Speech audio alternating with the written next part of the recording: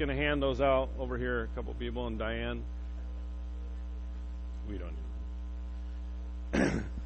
Okay, just for illustration later in the service, what I need you to do on the card is to write your family name, one per family, and if you're an individual, if you're just a single person, that you're your family. So write your name, and then what I'd like you to do is write the amount of money that on an average week you spend on groceries. All right, and we'll deal with this later, but just on an average week, if you're a single person, it may be $25, $30. If it's a family, it could be $150, $200 or more. And then once you write that, if you could just fold it in half, and we're going to collect those in just a minute. So everybody do that real quick, all right? Obviously, this is the last Sunday of 2008. Yeah, it's worthy of an applause. 2008. Boy, it was great. A year ago, I actually preached 2008 is going to be great. I didn't realize it was going to be the year of the Great Recession. It wasn't kind of great. I was anticipating, nevertheless. That's one of the many things that happened this year. And in addition to all of the economic turmoil that we've seen and are seeing, there has been some great things that have happened, lots of great things.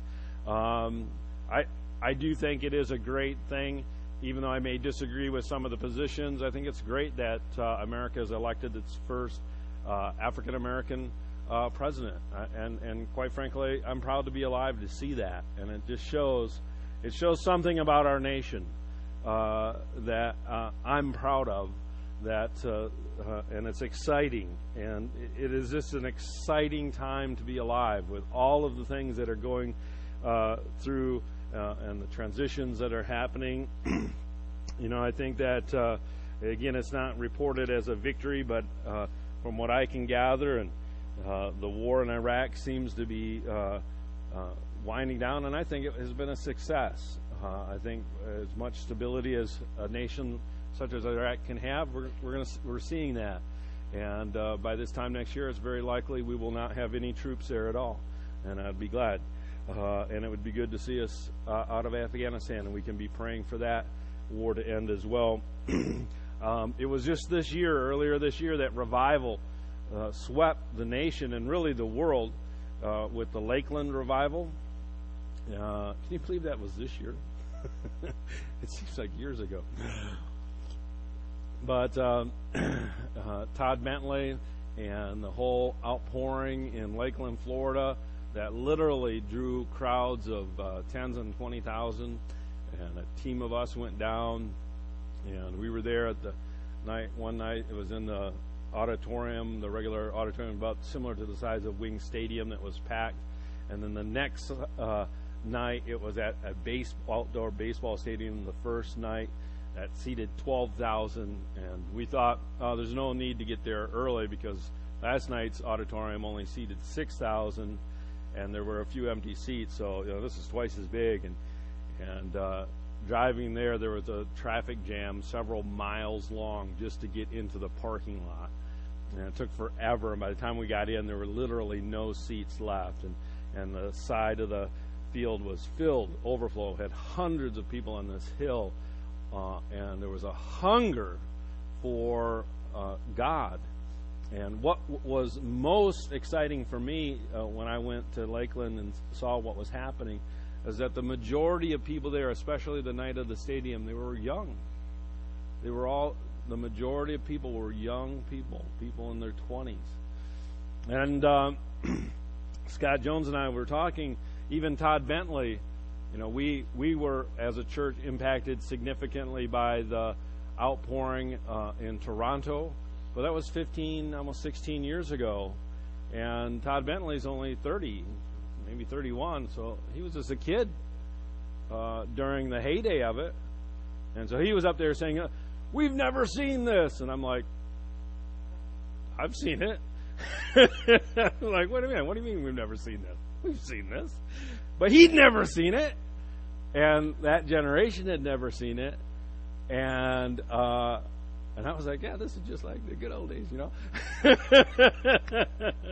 And yeah, and that's how it works. And so it was really exciting to see, and of course, countless people. I have a friend in England who what do you see? He hijacked revival or something. They basically took the excitement of Lakeland and they started having nightly or weekly meetings. And he said it was amazing for about 2 months. There was just an incredible anointing, and they had many, many people from unchurched people coming, getting saved, getting physically healed. And so it spread all over the world. And I don't know what's happened with that. I've not talked about it from the pulpit, but Todd Bentley had some personal difficulties in his marriage. They're still together and they're working on it. But because of that, he had to step down from leading that. But leading a nightly revival like that is extremely, even doing church once a week is a very draining endeavor. And it was probably right for him to, it was no doubt right for him to say, okay, it accomplished. And what it accomplished, in addition to the thousands, if not tens of thousands of people who were physically healed and spiritually saved and rejuvenated through that, is a demonstration of the hunger there is in this nation and the world for God to do something real. Amen? And, that's what this church is all about. That's what we want to see. And other great things, we sent Scott and Stephanie and their tribe down to South Carolina. Can you believe it? And they're down there. We're at 70 degrees. Don't you love it? And that's exciting. We took our third team to Japan. So that was an exciting accomplishment. And while we were there, 3 Japanese men, young men in their 20s, committed their lives to the Lord, which again is just I can't communicate to you how significant that is. That Japanese, full-blood Japanese men, it's very, very rare to see them come to the Lord because there's so many cultural obstacles for them to overcome. But it was clear. I mean, the one that I was directly involved with, Kaku, Dennis's wife, who speaks Japanese, she's full-blood Japanese. I mean, we were trying to talk him out of it because we didn't want him to do it out of obligation. We wanted to make sure that he was really convinced, and he was. And he insisted. I was like, yes, no, hi. I mean, just. So it was very exciting. Of course, many other great. I can't go over everything that's happened in the world, the nation, our church, or even our individual lives, but great things have happened this year. 2008 did turn out to be great. 2009 is going to be just fine. It's okay. 2009 is going to be fine. Let's not get overly concerned. I do want to share some principles about how to end the year right. PowerPoint. The Bible says in Ecclesiastes 7:8, if you have your Bible, turn to it. It says in the New King James, the end of a thing is better than the beginning. The end of a thing is better than the beginning. Or in the New Living Translation, it says, finishing is better than starting. And the idea that I had quite some time ago is, everyone loves a good ending, whether it be a book, a TV show, a movie, or even a story that someone is telling at the dinner table. You like a good ending. It's an essential part of a good story is a good ending. And a bad ending kind of leaves you only with disappointment. And this verse in Ecclesiastes brings significance to this idea that what it means is that the end of anything is better or more important than how it started out. And there's kind of 3 different aspects or ideas from this. One is anybody can start something. But bringing something to completion takes ability, takes patience, takes skill. Anybody can have a great idea and decide to go out and start something. And there are difficulties in getting something started, but compared to finishing something and compared to bringing it to completion, it's easy. We'll do that at the end. And so it's important to understand that the end of a thing is better than the beginning. Wesley, from a commentary, preacher, writes concerning this verse. This is kind of like the second take on this verse, is that the end, he says, the good or evil of things is better known by their end. In other words, you can judge something, whether it be good or bad, at the end, rather than by their beginning. And he goes on to say, it says, the patient, someone who quietly waits for the issue of things, is compared to the proud, which puts instead of hasty or impatient, the writer puts the proud instead of saying the hasty or the impatient, because pride is the chief cause of impatience. If you're prideful, you're impatient. The idea is, Wesley's bringing out the aspect that in order to judge whether something is good or bad, you really have to wait to the end of it. How it works out. Judge the fruits. You shall know a tree by its fruits, Jesus said. And so, one, anybody can start something, but it takes skill, it takes patience, it takes endurance, it takes ability to finish it. Two, you can judge something better by its outcome or its end rather than by its beginning. And third, it can also mean that despite a bad start or poor beginnings, something can end well. And this can give you hope. All right? How you end something is more significant than how you started out. And so it doesn't matter what your beginnings were. Whether we're talking about how you started life, and maybe you had a humble upbringing, poor family, or disadvantage in some way, you know what? That's an issue. You may have to deal with that. But what's more important is how you end, how you finish, what you do with what you have. All right? So the end is better than the beginning. So regardless of what's happened, whether it be the beginning of your life, the beginning of your career, the beginning of today, the beginning of your week, the beginning of your marriage, whatever, it's the end that really is more significant, more important. Well, with this in mind, we want to look at how we end the year right. And I have 4 principles on how to retire 2008 well. Okay? And the first principle is review. Key to ending the year well is to review what's happened. All right? To end well, you must review it. There's a business maxim saying in the business world that you cannot manage what you do not measure. All right? It's impossible to manage well something if you don't have a handle of, if you don't measure it. If you don't have a idea of what's happening, you're not going to be able to manage it. Socrates, obviously a respected philosopher of old, said an unexamined life is not worth living. An unexamined life is not worth living. How many have heard that before? How many have never heard that before? How many don't know if you've heard that before? Like 2/3 didn't raise their hand for any of those. How many don't know what I'm talking about? How many are not here?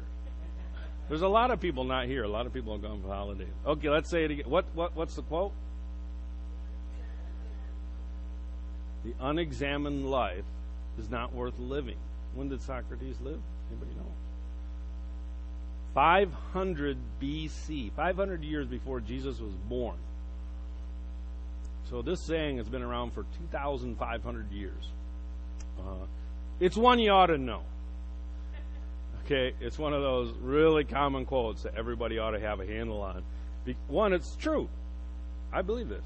The unexamined life is people that just go through life, la-di-da, not ever looking at what they're about or what they're accomplishing or what life is about.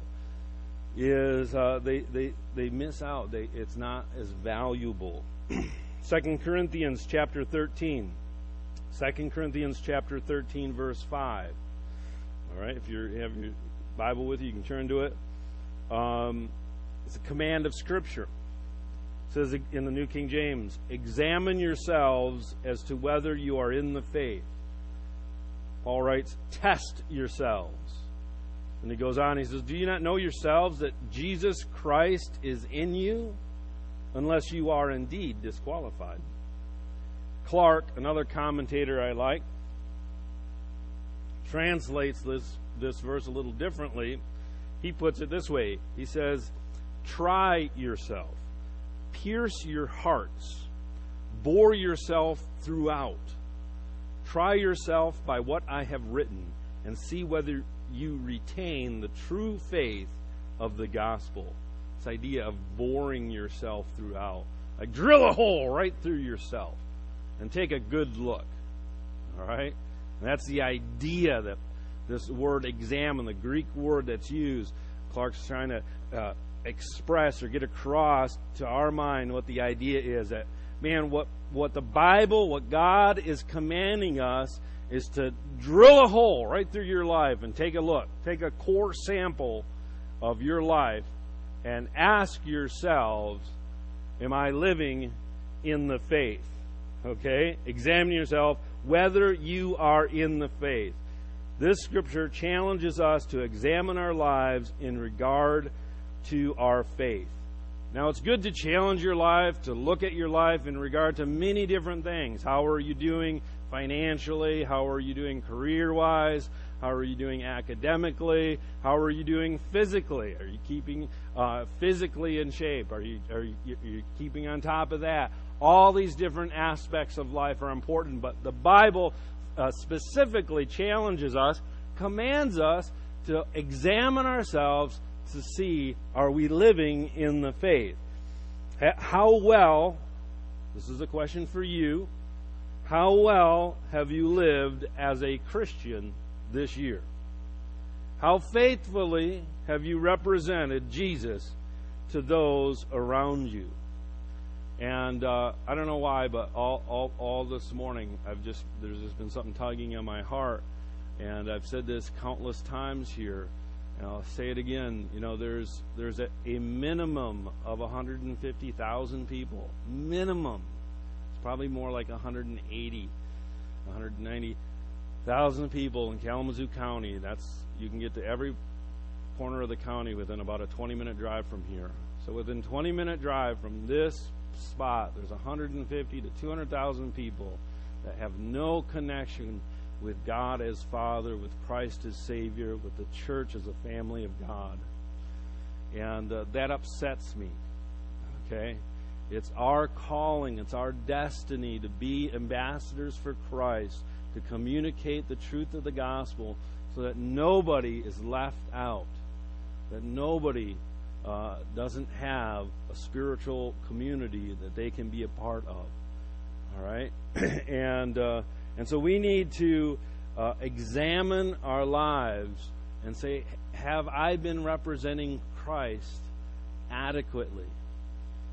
How diligently have you been in your spiritual disciplines, such as reading God's Word and praying and worshiping and fellowshipping and giving, all the different disciplines, the things that the Bible teaches us that we have to do on a daily basis in order to grow and mature. You need to review. You need to ask yourself, spending too much time focusing on the past is not healthy, but spending too little time reviewing the past is downright dangerous. Okay? Did you get that? Spending too much time is unhealthy, but spending too little time is dangerous because you don't see where you're missing the mark. Each of us need to find a way to evaluate our lives, especially evaluating your life in the area regarding faith. One thing that I often do from time to time is I'll look back through my calendar, because I schedule everything on my calendar. If it's not on the calendar, it doesn't get done, because I totally forget about it. Even if it is on the calendar, it might not get done. And, an easy way is just to go back through the year, and it jogs your memory. Oh, I remember that, and that thing that I dealt with. Oh, yeah, I remember that. Oh, yeah, wow, was that? That's like this year. It's like, wow, revival was this year. Wow, we did that this year. So, or another way is keep a journal, keep a diary. Many people find that a very fruitful way. And in from time to time, read through what God's been telling you, and evaluate. Ask yourself, am I living according to the faith? Second principle, after reviewing your life, is to repent. Notice how it starts with an R. Not cool. You guys all right? This is good? All right? Huh? You're sleepy? My wife said we're sleepy. Why don't you stand up and stretch? Ugh.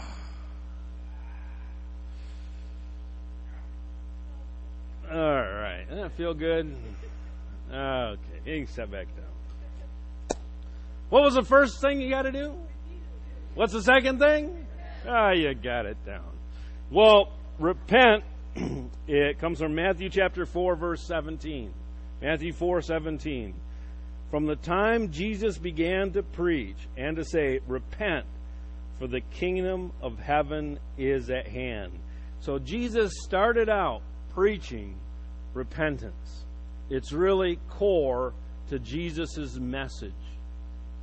This idea of repentance. And a lot of people, even Christians, even committed Christians, have some funny ideas about repentance. The word means simply to think differently. Say it out loud. Think differently. Okay? It means to reconsider, morally, to feel compunction. Say compunction. Isn't that a hard word to say? Compunction. Hey, how you feeling today? Well, I feel rather compuncted. Pumpkin. My wife made the best pumpkin pie for Christmas. It was amazing. All right, but we're not talking about pumpkin pies. We're talking about compunction. All right? And compunction is to feel morally that you resolved to change, with the idea that what you were doing, the behavior, attitude that you had is bad or wrong, and you have a resolve to change. I guess that's how I would, and that's what repentance is. It's thinking differently and reconsidering with a resolve to change. Another definition from a different resource says to change one's mind for better, heartily to amend with abhorrence one's past sins. So heartily to amend, to make a change with an abhorrence to your past sins. So it's really changing both in thought and in action, changing one's mind and therefore one's behavior. Repentance is essential and irreducible aspect of Christianity. In other words, you can't reduce Christianity to a more basic element than this. Okay, this is basics. It's part of fundamentally what it means to be Christian, is to embrace repentance. But repentance is not merely a one-time act. And this is where some people misunderstand that repent and be saved. Yes, you need to repent at the beginning of your Christian faith, but it's really an act that has to happen every day. It needs to be a practice discipline. Being repentant does not mean that you go about in a state of doom and gloom or self-loathing. Okay? Self-loathing is bad. Right? Everybody say self-loathing is bad. Right. That would actually be the condition of someone who hasn't repented. Okay? If you haven't repented, then that would be appropriate. Repentance is actually wholeheartedly, readily embracing change. Change. Sounds like a campaign promise. Well, that's what Jesus Christ came to do, is to change the lives of each man, woman, and child on planet Earth, and He has the ability to do it if you embrace it. That's what He calls for, personal change. And so repentance means you embrace the change wherever and whenever it's needed. And it really should therefore characterize a life full of joy and freedom. Not, oh, I'm bad. All right? And this is where the enemy comes in with deception. How do you do it? You need to identify areas that require repentance.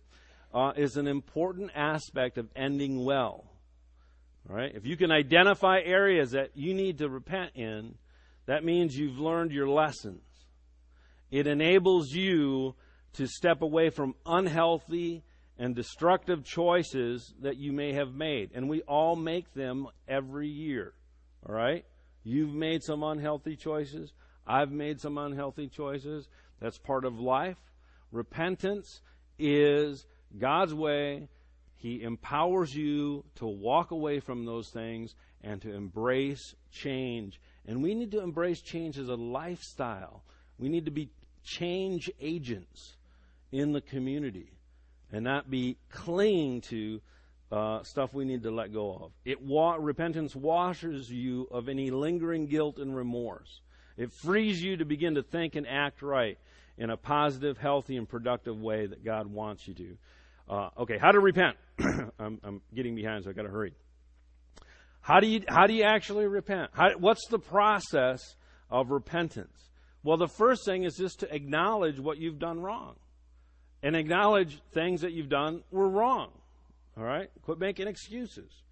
You had a bad attitude. Okay, it's a bad attitude. Or you did something that was not according to God's word. Okay, I accept that that's wrong. Accepting something, a behavior and attitude that is wrong as wrong is step number one. Second step is to ask God's forgiveness for that specifically and out loud.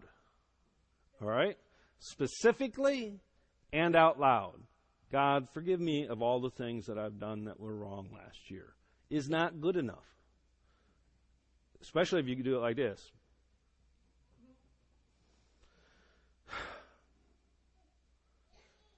I'm sorry. That God hears your silent prayers, but there's power in confession. And confession means out loud. All right? You're not held accountable to your thoughts. But when you say something, you're held accountable to your words. All right? And so there's power in that. Confession should be out loud and it should be specific. God, please forgive me for being harsh or saying such and such to so-and-so as best as you can remember. All right? And as God brings things to your mind. James 5:16 says, confess your trespasses to one another and pray for one another that you may be healed. The effective, fervent prayer of a righteous man avails much. Lots of people know that end part, the effective, fervent prayer of a righteous person avails much, but we forget that the first part of that verse is we have to confess our sins to one another and pray for one another. And then we can see greater effectiveness in our prayer.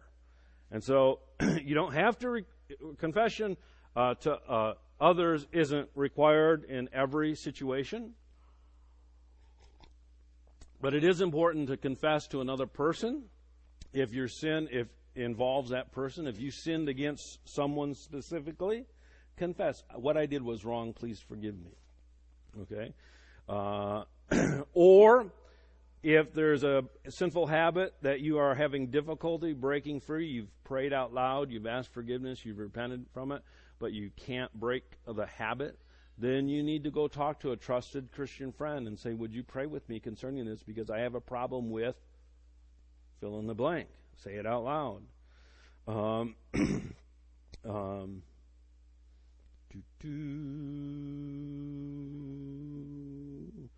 And, it's always a good thing because of this verse in James 5:16 to confess sins to other people. It's good to have someone in your life that you can trust that if whatever you've done, Sometimes you can stop doing a bad behavior, but you're haunted with guilt or shame. And when you confess it to someone else, that guilt and shame can be lifted off. And so you need to find someone in your life. Everybody going to find someone? You're going to find someone you can confess? Raise your hand if you're going to find someone. Okay, raise your hand if you're not going to find someone. Chicken. All right. Ephesians 4:22 says that if you put off, third step, first step is to acknowledge that you're wrong. Second step is to confess it out loud. Third step is found in Ephesians 4:22. It says that if you put off concerning your former conduct, the old man which grows corrupt according to the deceitful lust, and be renewed in the spirit of your mind, and that you put on the new man which was created according to God in true righteousness, simply means you put off the old behavior and you put on a new behavior or thought pattern. You find a godly alternative, a healthy alternative to the unhealthy practice or thought pattern. You ask God, okay, God, every time this happens, I have thoughts of anger and I want to kill so-and-so. What would be a godly alternative, you know? And third principle. First principle is what? Second principle? How'd you remember those? Third principle is number 3 is release. The third principle is about letting go. Here's a good quote. The only things able to hold you back in life are the things you're unwilling to let go of. The only things able to hold you back in your life are the things you're unwilling to let go of. Release involves forgiveness. Matthew 6:12, Jesus said, in the Lord teaching his disciples how to pray, it says, forgive us our sins as we have forgiven those who sin against us. It continues on in verse 14. It says, for if you forgive those who sin against you, your heavenly Father will forgive you. But if you refuse to forgive others, your heavenly Father will not forgive your sins. That puts it pretty important, doesn't it? Okay, forgiving literally means, the Greek word for forgive means to let go. Let it go. Drop it. Lay it aside or put away. So you're going to release. And Jesus taught us that Lord's Prayer is to be prayed daily. Give us this day our daily bread. All right? So as often as you want to eat, you need to forgive. Most of us eat a couple of times a day. Some of us eat many times a day. Okay, every time you eat, forgive. All right? Paul writes in Ephesians 4:26, don't let the sun set on your anger. In other words, don't let a day end. Certainly, we shouldn't let a year end. How do you forgive? Okay, acknowledge that what was done was wrong. You know, forgiveness is not pretending it wasn't bad or wrong.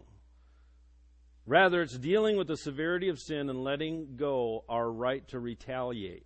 It's setting free those who have offended us, but more importantly, it's setting ourselves free to move on. Just like repentance, it should be done out loud and specific. When you pray forgiveness for someone, forgive them specifically. If there's any issue that you can remember, Father, I forgive so-and-so for doing such and such to me, and I release them. I set them free. I declare that your blood pays the penalty for that sin, and I no longer hold that against them.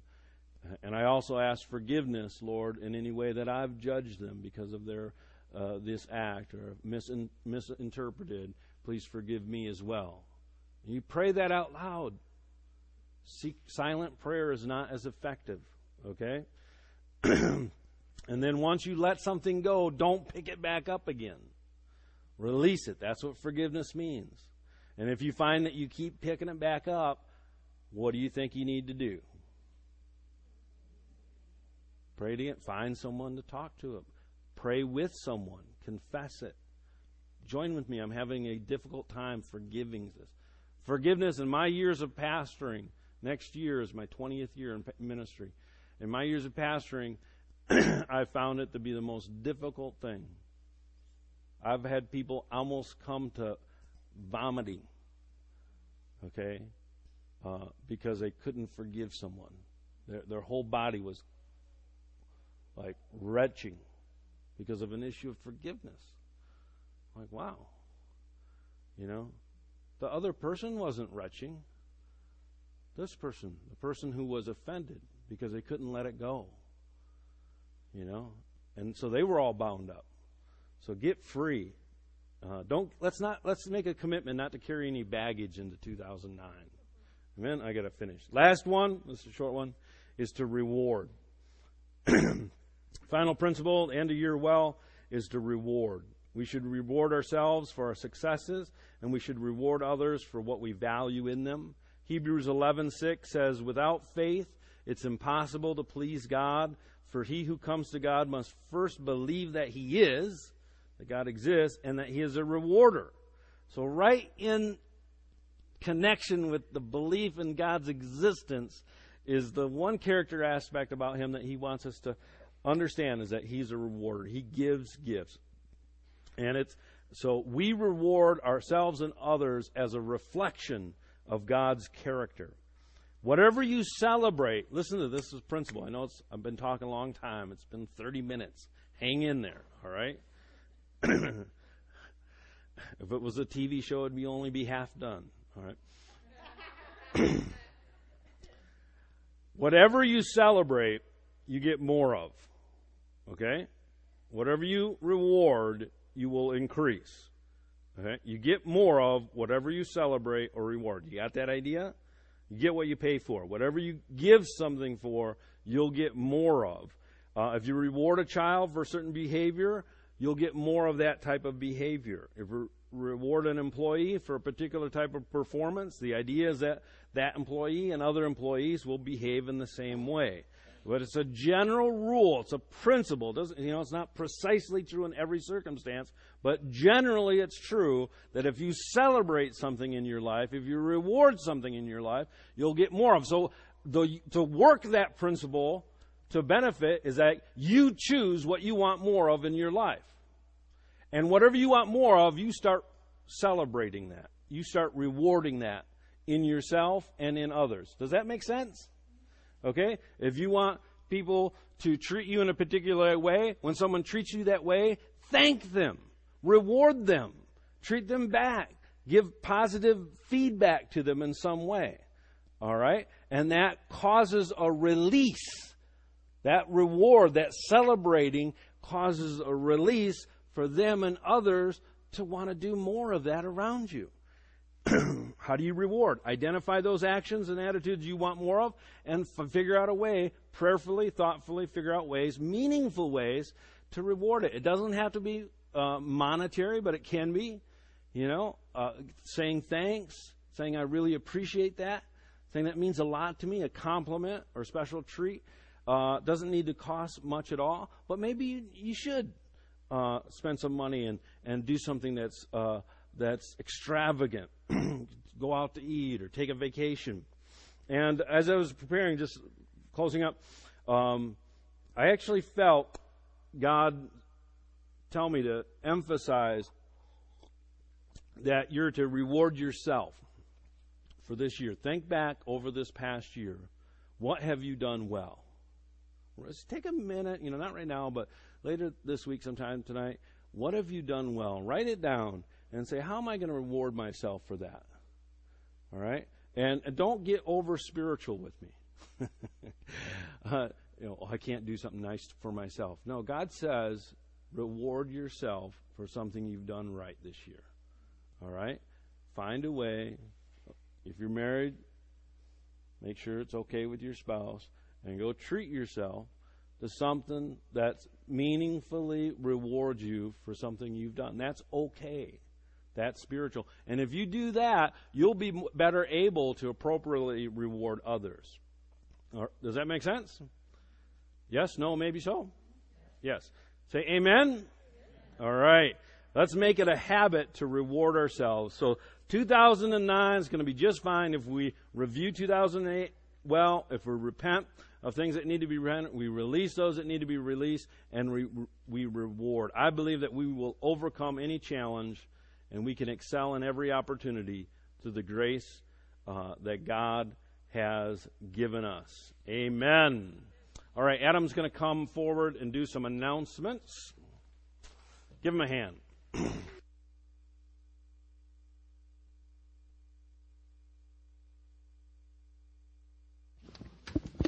All right, good word. Right. So the collection with the offering then? They're not collection. Do the offering. And then I'll do the drawing. Okay, but the cards aren't collected. The cards are collected. Right. No, that's what I'm talking. Did we collect the cards? No, that's what I was. Okay, collect the cards now. All right, we are going to collect the cards now that you wrote your grocery number on. I thought you already did that. I was trying to ask you. That's okay. Communication is the key. All right, we are now going to collect the... You got them? Okay, pass them down to the end. Okay, everybody pass your cards to the end of the row. All right. Sorry about the confusion. This is what happens when Sarah Gerber is not here. All right, well, first of all, I want to say welcome to all of our guests. We are happy that you joined us here today. If you want to look in the bulletin that we've handed out, there is a connection card. Please go ahead and fill that out, and you can turn it in after the service at the connection counter in the back there. And we have a gift for you, for our guests. But also, anybody here can fill out the connection card for any prayer requests that you might have. And we have a group of intercessors here at our church that will pray for those requests. So please do take advantage of that. Okay, a few announcements. On January 11th, there will be an Exploring Membership meeting. If you are interested in finding more about New Day Community Church and what we're all about and why we do what we do, and you're interested in maybe becoming a member, this is a great opportunity to learn more about that. Please do sign up again on the connection card. How many people will be attending from your family? A meal will be provided, so that will be a good thing to do if you're interested. Again, that's January 11th, so that's coming right up. There will be no Kingdom Experience this month due to Christmas and New Year's Eve and a lot of people being out of town and all that. Crazy time of year. We're just going to put that off. That will continue again next month. All right, and I believe that's it for announcements. We're going to go ahead and take our offering. So if offering ushers want to get ready, and we'll just say a quick prayer. Father, you are good. Thank you for blessing us abundantly. Lord, we pray that every dollar given today will be used for your glory, God, that your kingdom will be advanced, God, and you just show favor on this congregation in Jesus' name. Amen. Okay, Sarah and Seth are down with the Joneses. Okay, there we go.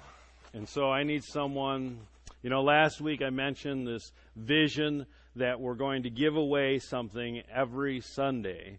It's going to be a year of giving, and we're doing it, one, to just kind of challenge people's perception of church as just asking for stuff. We want to give back.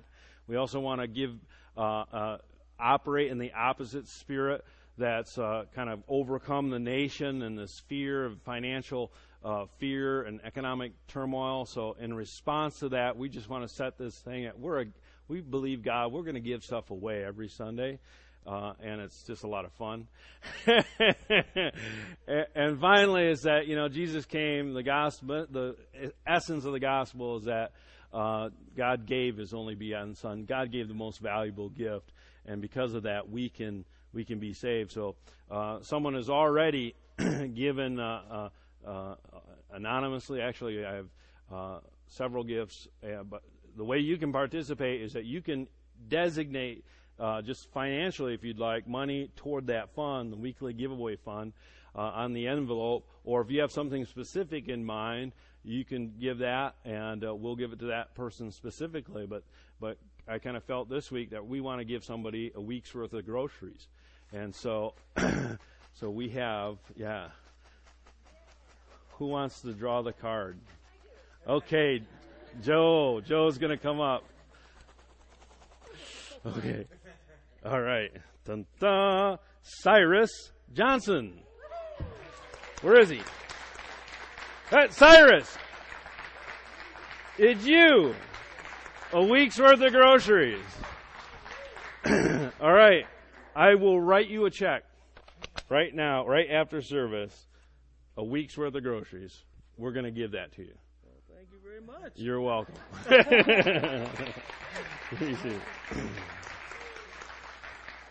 Finally, John Frentaway is here and wanted to say a few words. Frentaway, John, could you come on up? Where's the mic? Frentaway has been part of this congregation for a long time. And John's recently gotten a job in Baltimore, and so their family will be moving. He's already living there, and he just wanted to express and testify and is not going to cry. All right, go for it, bro. All right. Okay. You know, I've always been more of the back up there sort of person, so being up here under the spotlight is a little different for me.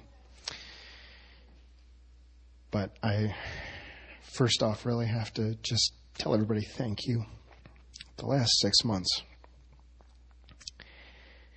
have been probably the hardest of my life. And the generosity of this church to our family has been unbelievable. So thank you all. Thank you very much. Amy and I have been part of this church for somewhere in the neighborhood of 17 years. We started coming here when she was expecting Gwendolyn. Back in the days when it was RCA. And we're now looking to the future. God's leading us away from here, from this physical location. But there's certainly a part of our hearts that's going to stay here forever.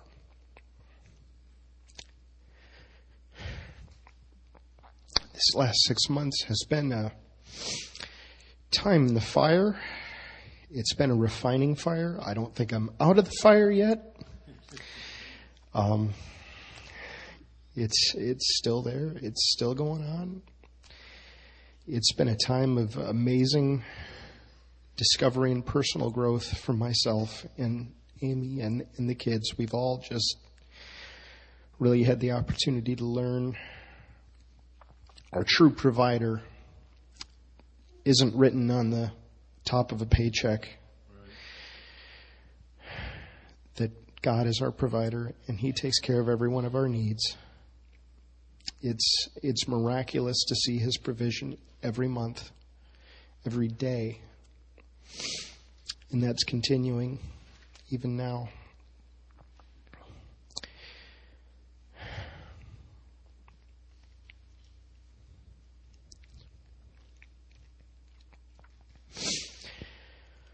I'm flying back to Baltimore in the morning.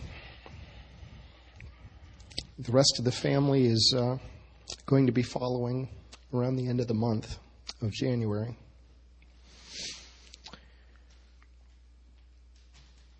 We're going to be giving up yet more, as we know full well how much of our stuff fits in a U-Haul truck.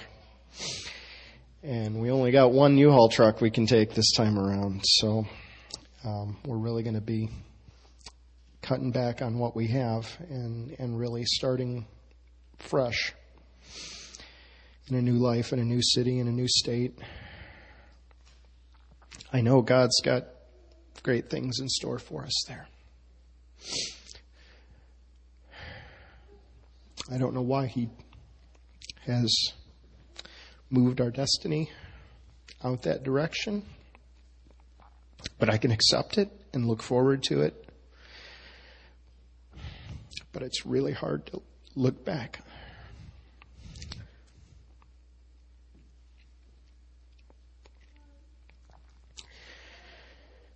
the group of people here has meant so much to me.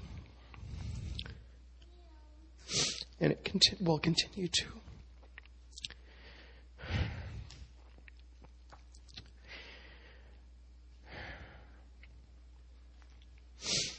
I'd like to ask for your prayers, especially for my mom and dad.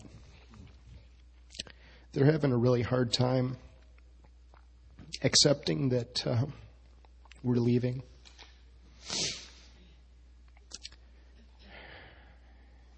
And are really, really struggling with it.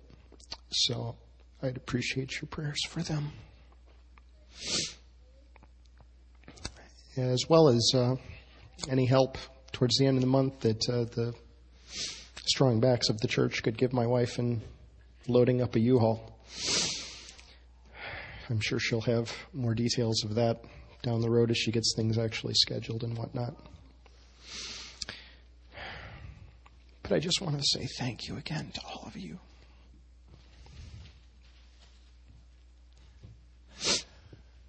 Amy, why don't you come on up? And Kayla, is Gwen in here? Why don't you come on up? And the little ones are... Okay. Let's just pray for them, okay? Can you stretch out your arms? Yeah. Even though the whole family's not leaving right now, John is taking off. Father, we do thank you, Lord, for the many years of faithful service, but more than that, Father, for their friendship, that they've truly been part of this family. And, Lord, again, we would prefer them to stay, but we believe that you have in store great things for them. And, Father, we bless them and send them out.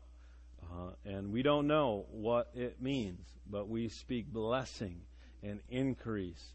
And, Father, that new location and a new job often will stretch us into becoming new people and taking on greater challenges. And so, Father, I just pray a release in Jesus' name, and let your favor just be all over this as it is already. God, that you've opened up doors. Lord, we thank you for them, that they will always be a part of our family and this church, even though they live in a different state. We bless them and thank you in Jesus' name. Everyone said, amen. All right. Yeah. All right. Nick Hayes is also taken off back to Fort Gamble in Georgia, is it? Kentucky? Okay, well, I'll pray for you afterwards, but why don't you stand? Oh, yes, it also happens to be John's 40th? On Tuesday. 40th birthday. Everybody say, happy birthday, John. Hey, and so we're going to have cake and punch in the family room to celebrate John's birthday after service. So why don't you stand up? If you have prayer needs, our prayer team is available on this side of the sanctuary to minister to you. Our prophetic team is available on this side. If you come forward, they can minister prophetically over you. Otherwise, you're dismissed to greet one another and to get some cake and punch to celebrate John, and give him a big hug to bless him as he goes out. All right? God bless you. You're dismissed.